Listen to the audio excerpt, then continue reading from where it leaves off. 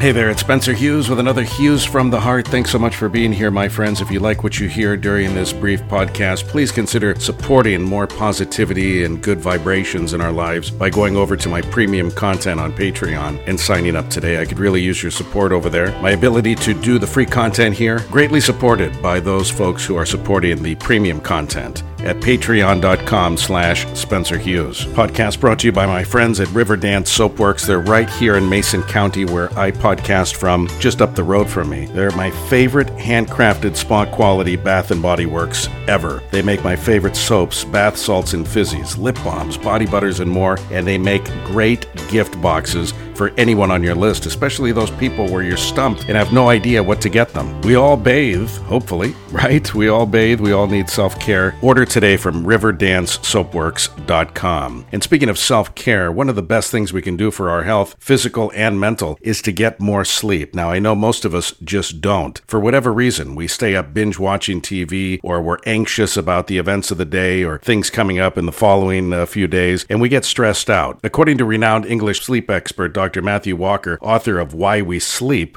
every living thing on Earth is attached in some way to the day-night cycle and spends at least part of the day in something resembling sleep. This is from goodnewsnetwork.org. Here are a few good habits and tips and tricks on how to get a better night's sleep. Outer space is cold and dark. The final frontier. Okay, I won't get carried away.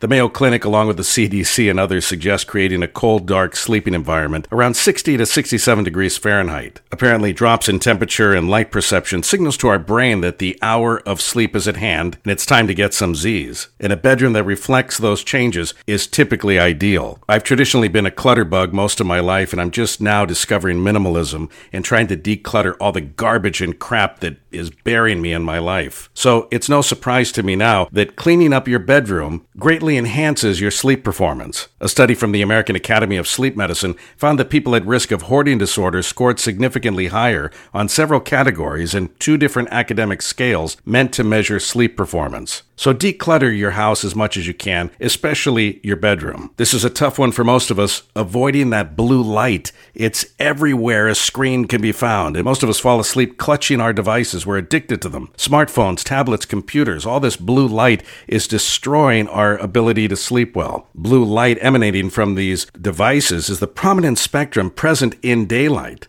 while red or orange light is the one experienced during the setting of the sun. So if you can't break away from the addiction, at least put an orange light filter on your devices. Most of them have them built in as an option. Find that extra special mattress. That's right, there's so many different kinds out there, but there's a right mattress for you. Most of us don't even think about it. We think about everything else except the mattress, and that's what we're actually sleeping on. So invest in the best one you can afford. Experiment with different firmnesses. Some are made for back, side, and stomach sleepers, and some for all of the above. And you don't have to spend a fortune to get a good one either. Check your local mattress retailer. Support small businesses when you can, and Amazon, of course, has plenty to choose from. Take note of your coffee consumption. This is a tough one for a lot of people, too. I generally don't drink coffee past the morning. I'm up at 4 o'clock in the morning for my morning radio show, so I'm up and at 'em. Usually 1, sometimes 2 cups a day, and that's it for me.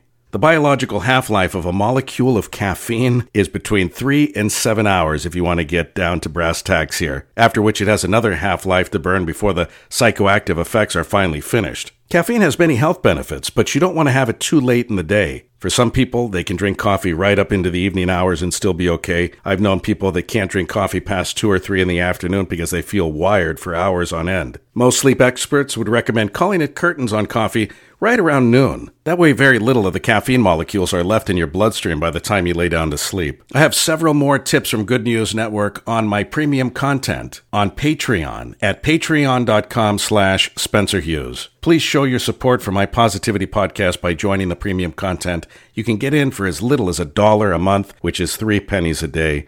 And again, thanks to my sponsors like Riverdance Soapworks, handcrafted spa quality bath and body works at a fraction of what you'd expect to pay for them at riverdancesoapworks.com. Much love to all of you. We'll talk again real soon.